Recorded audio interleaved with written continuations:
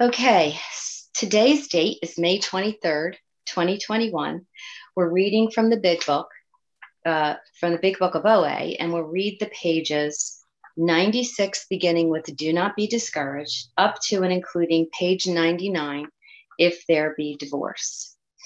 Our reader will be Sharon, followed by a 20-minute share by Carol. So, Sharon, would you please read the text? Thanks, Terry. Sharon W., gratefully recovered compulsive overeater in Southern California.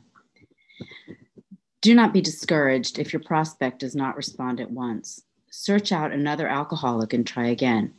You are sure to find someone desperate enough to accept with eagerness what you offer. We find it a waste of time to keep chasing a man who cannot or will not work with you. If you leave such a person alone, he may soon become convinced that he cannot recover by himself.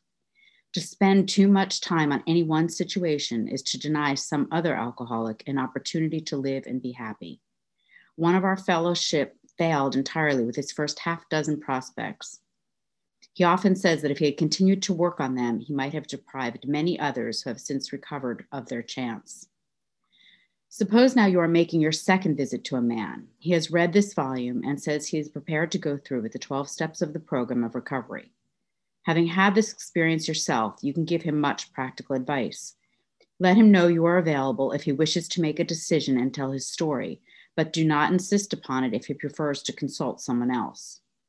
He may be broke and homeless. If he is, you may try to help him about getting a job or give him a little financial assistance, but you should not deprive your family or creditors of money they should have. Perhaps you'll want to take the man into your home for a few days, but be sure you use discretion. Be certain he'll be welcomed by your family and that he is not trying to impose upon you for money, connections, or shelter. Permit that and you only harm him. You will be making it possible for him to be insincere. You may be aiding in his destruction rather than his recovery. Never avoid these responsibilities, but be sure you are doing the right thing if you assume them. Helping others is the foundation stone of your recovery. A kindly act once in a while isn't enough. You have to act the Good Samaritan every day if need be. It may mean the loss of many nights' sleep, great interference with your pleasures, interruptions to your business. It may mean sharing your money in your home, counseling frantic wives and relatives, innumerable trips to police courts, sanitariums, hospitals, jails, and asylums. Your telephone may jangle at any time of the day or night. Your wife may sometimes say she is neglected. A drunk may smash the furniture in your home or burn a mattress. You may have to fight with him if he is violent. Sometimes you will have to call a doctor and administer sedatives under his direction. Another time, you may have to send for the police or an ambulance. Occasionally, you will have to meet such conditions. We seldom allow an alcoholic to live in our homes for long at a time. It is not good for him, and it sometimes creates serious complications in a family. Though an alcoholic does not respond, there is no reason why you should neglect his family. You should continue to be friendly to them. The family should be offered your way of life. Should they accept and practice spiritual principles, there is a much better chance that the head of the family will recover. And even though he continues to drink, the family will find life more bearable. For the type of alcoholic who is able and willing to get well, little clarity in the ordinary sense of the word is needed or wanted. The men who cry for money and shelter before conquering alcohol are on the wrong track. Yet we do go to great extremes to provide each other with these very things when such action is warranted. This may seem inconsistent, but we think it is not.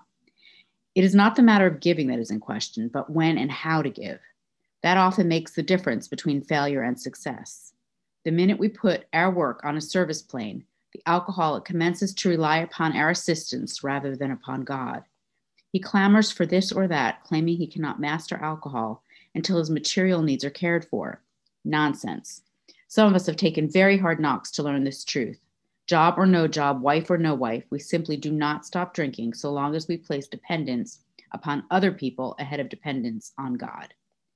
Burn the idea into the conscience of every man that he can get well regardless of anyone. The only condition is that he trust in God and clean house.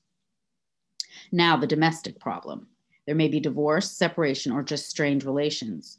When your prospect has made reparation as he can to his family and has thoroughly explained to them the new principles by which he is living, he should proceed to put those principles into action at home. That is, if he is lucky enough to have a home. Though his family be at fault in many respects, he should not be concerned about that. He should concentrate on his own spiritual demonstration. Argument and fault finding are to be avoided like the plague. In many homes, this is a difficult thing to do, but it must be done if any results are to be expected. If persisted in for a few months, the effect on a man's family is sure to be great. The most incompatible people discover they have a basis upon which they can meet. Little by little, the family may see their own defects and admit them. These can be discussed in an atmosphere of helpfulness and friendliness. After they have seen tangible results, the family will perhaps want to go along. These things will come to pass naturally and in good time, provided, however, the alcoholic continues to demonstrate that he can be sober, considerate, and helpful, regardless of what anyone says or does. Of course, we all fall much below this standard many times, but we must try to repair the damage immediately, lest we pay the penalty by a spree. If there be divorce or separation, there should be no undue haste for the couple to get together. The man should be sure of his recovery. The wife should fully understand his new way of life. If their old relationship is to be resumed, it must be on a better basis, since the former did not work. This means a new attitude and spirit all around. Sometimes it is to the best interests of all concerned that a couple remain apart. Obviously, no rule can be laid down. Let the alcoholic continue his program day by day. When the time for living together has come, it will be apparent to both parties. Thank you for letting me service. Thank you. Thank you, Sharon. Thank you for reading that text. And today, Carol, who's a faithful servant to this meeting, is going to be our speaker. I'm very excited to hear her. Carol? Thank you. I'm going to start my timer. Thanks for having me. You know, all those feelings you have when you look out into the room right now. So thanks for having me, and thanks for giving me these pages to read. It's so funny. When I read these pages, I'm often annoyed by them because I'm like, I'm not going to wrestle a sandwich out of somebody's mouth. Get out of here. I'm not going to I'm not going to have to do this stuff.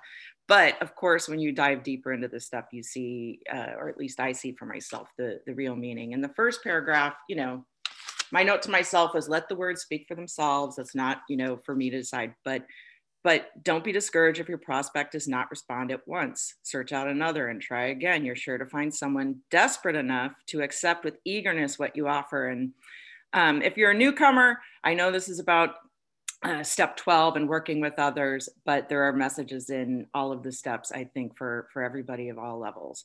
And this is something for me to remind myself that I need to work with someone who is accepting with eagerness what I have to offer. If I have to try to convince them or talk them into this, then maybe they're not ready. Maybe it's not time for them. One of the big things that I had to learn or still learn, right? Everything I'm learning, I'm still learning, because I'm certainly not perfect. And I'm not one of those people with like 12 or 20 or 10 or 15 years of abstinence. I've been in program a total of about a year. And I finished the steps last November.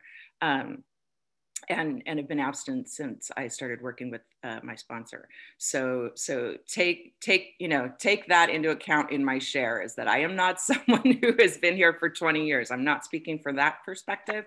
I can only speak from my own perspective. And so I really try to turn everything about sponsorship over to my higher power, because you know what I do with relationships? I wreck them.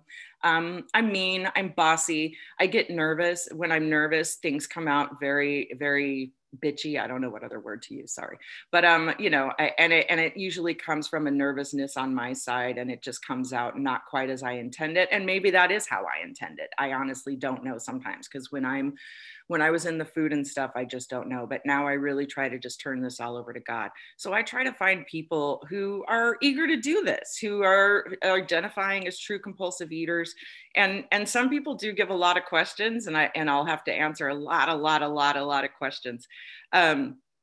But if they're doing the work and they're not like, I can't do this, then that's fine. I'm happy to answer those questions.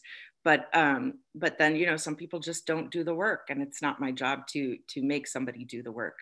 I just release them to the loving arms of their higher power, because as we just read, I might be abating or helping in their destruction, if I'm just enabling them and I'm just trying to convince them to do things my way because I think this is the right thing for them to do and that they should do it right now. I don't know, maybe they have something else their higher power needs to show them first. So I really try to just, it's like the waves of the ocean. The people come and the people go. And if they're right, it sticks. And if it's not right, together with us. And it doesn't mean that they messed up, and it doesn't mean I messed up. It just means they're going to get their message somewhere else, because I really, not just my own higher power, they've got a higher power, right? Everybody's got a higher power. So I'm not stronger than my higher power, and I'm not stronger than their higher power. So I don't need to cling to results and try to get people to do things the way I want, when I want. So if I leave them alone, they may soon become convinced that they can't recover by themselves. And if I spend too much time, I'm denying another compulsive eater the time that I could spend going through the steps with them. And I'm denying myself of that time. I need this time to go through the steps again and again and again, because like I said, I've only been around about a year. I'm just a baby. I need to keep going through this. And if I'm spending too much time talking and convincing, then I'm also not going through the steps with somebody. And I need it as much, if not more, than they do. So suppose you're making your second visit. This just makes me think about, I usually give someone the doctor's opinion and a few podcasts to listen to. And then we get together and we talk about red, yellow, and green light foods. And we talk about, do you really identify as this really speaking to you? Do you really think you're a true compulsive eater?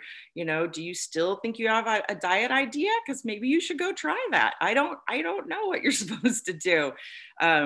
And that kind of is what when I see the second approach, is usually, to me, that conversation we have after they've gone some time with the doctor's opinion. So if he's broken, homeless, I don't have to give people their rent. But what I do hear in these pages is a lot of higher power stuff. We may not, and also it's the era of COVID, so we're even less in physical contact with people. It's even less likely that I'm going to actually physically touch another compulsive eater. But what this is telling me is that if I'm working with my higher power, then I'm open to whatever needs to happen today. And I don't know, maybe someday I will help somebody in a way described in this book. I'm definitely open to it if that's really what's going to help people. But the book is also super clear. It says, where did I write it down?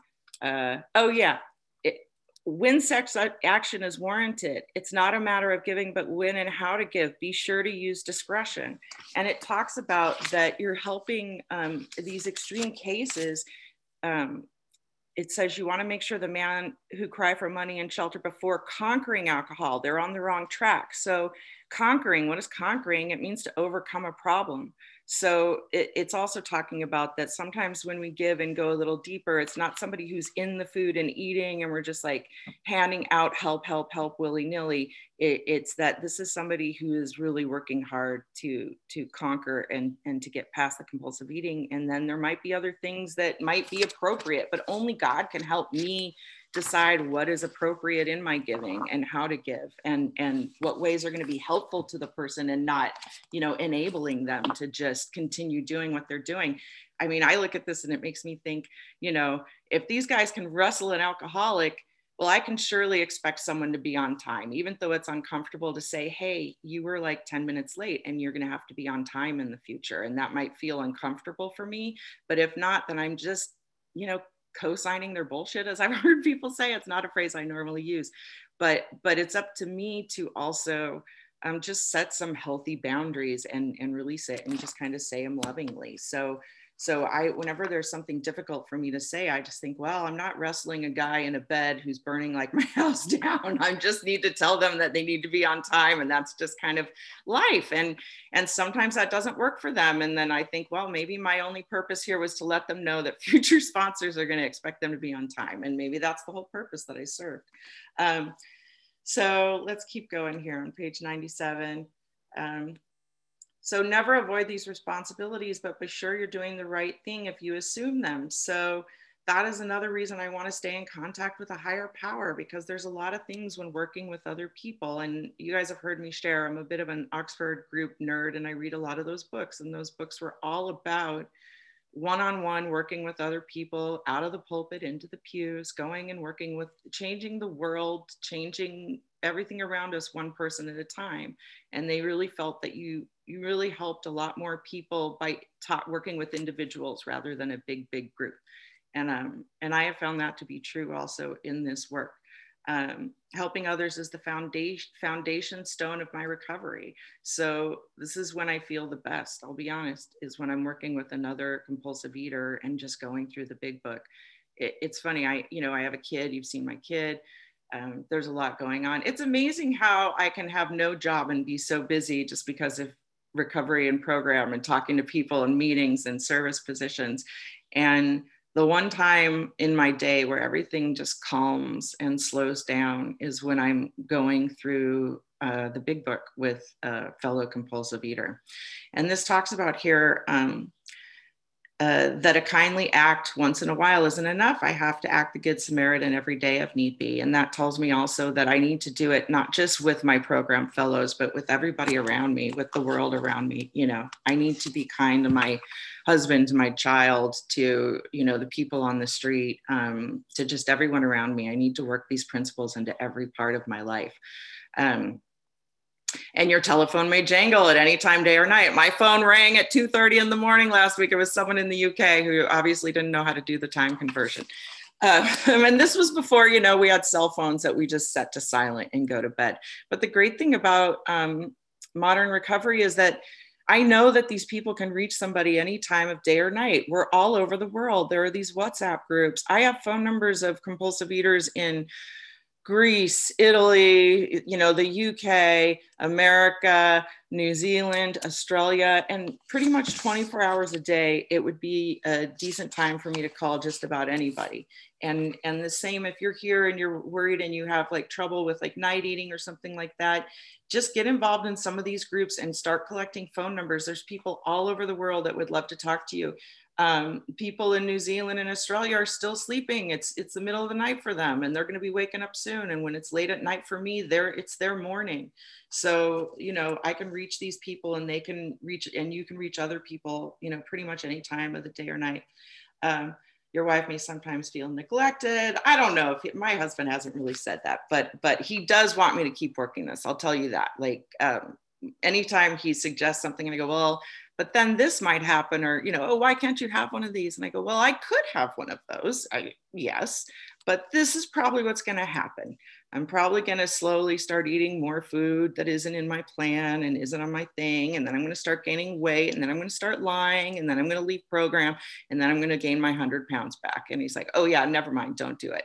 So I just try to paint a picture for him of what it looks like. Because for him, he doesn't see, he thinks it's a cupcake, right? It's just a cupcake to him. He is not a compulsive eater in any way. There is some cake in the freezer. It's been there for a few weeks. I'm very aware of it. He is not aware it's even there anymore. I will have to remind him later.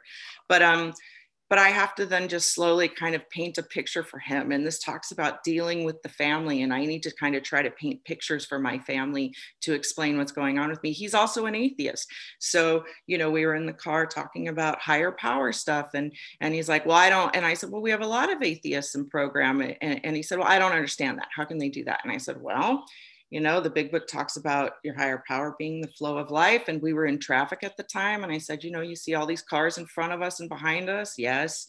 Well, if I slam my car in reverse, we're going to hit someone, right? We're going to be going against the flow. And that's going to cause problems. And we're going to have to exchange information. And we're going to have the car in the shop. Yeah. If I slam on the gas, I'm going to hit someone in front of me, right? And that's going to be the same thing. The car's going to go to the shop. We're going to have a lot of problems. We're going to have a rental car, fix things up, pay everybody back. And so sometimes, it's just the flow of life. And that's how I look at, also explaining things to a newcomer. Some of these people have a lot of 12-step experience. Some don't even know what a 12-step program is. They've never heard of it. It's just totally foreign to them. And so these pages, I know it talks about dealing with the family, but I also look at it, dealing with my family and also dealing with some newcomers who have come in and just really don't know anything about program. And you get to be the one to share your experience, strength, and hope from your perspective. So again, it kind of gets into the smashing of the furniture and stuff, which I haven't had, but you know what? We'll see with time. Who am I? I never would have thought I'd be sitting here right now. So we'll see what happens in the future. And where this stuff kind of goes. The thing is that I used to look at this and go, well, this is bull. I'm not, this is baloney. I'm going to just skip these pages because they don't pertain to me. But what they really say to me is just be in contact with your higher power and be ready at any time to do whatever is needed. And that it could go that far. Your higher power might need you to do something like that, and maybe not, but at least I know in my mind that I'm just ready to do anything right now. Seldom allow them to live in our homes. Though the alcoholic does not respond, there's no reason why you should neglect his family. I haven't had to talk to other people's families very much, but I'll tell you, I had a friend in program die a few weeks ago, and I did get to talk to several friends and members of the family, and they were all involved in 12-step programs. And it was a really beautiful thing to see them all coming together and having this common bond and this common language to discuss the matter and just life in general. So for the type of alcoholic who is able and willing to get well, little charity in the ordinary sense of the word is needed or wanted. The men who cry for money or shelter before conquering alcohol. And I mentioned that before. I had to look up conquering. What does it mean? It means they overcame the problem. It means the problem is gone. So yeah, man, if I had a fellow who needed something, I have friends here in the UK and stuff. If Rita got sick, I'd be on a plane going to the UK right now. That's not something I would normally do, right? But there are people in program that I do feel very close with, and I honestly would do whatever I could to help them if they needed it and be there for them, you know, in the capacities that I can. There's other things, you know, you have to take into account. I have a husband, I have a kid. Everyone's got to be on board when I do. I don't just make decisions myself and say, screw everybody else now, because I used to just think of myself.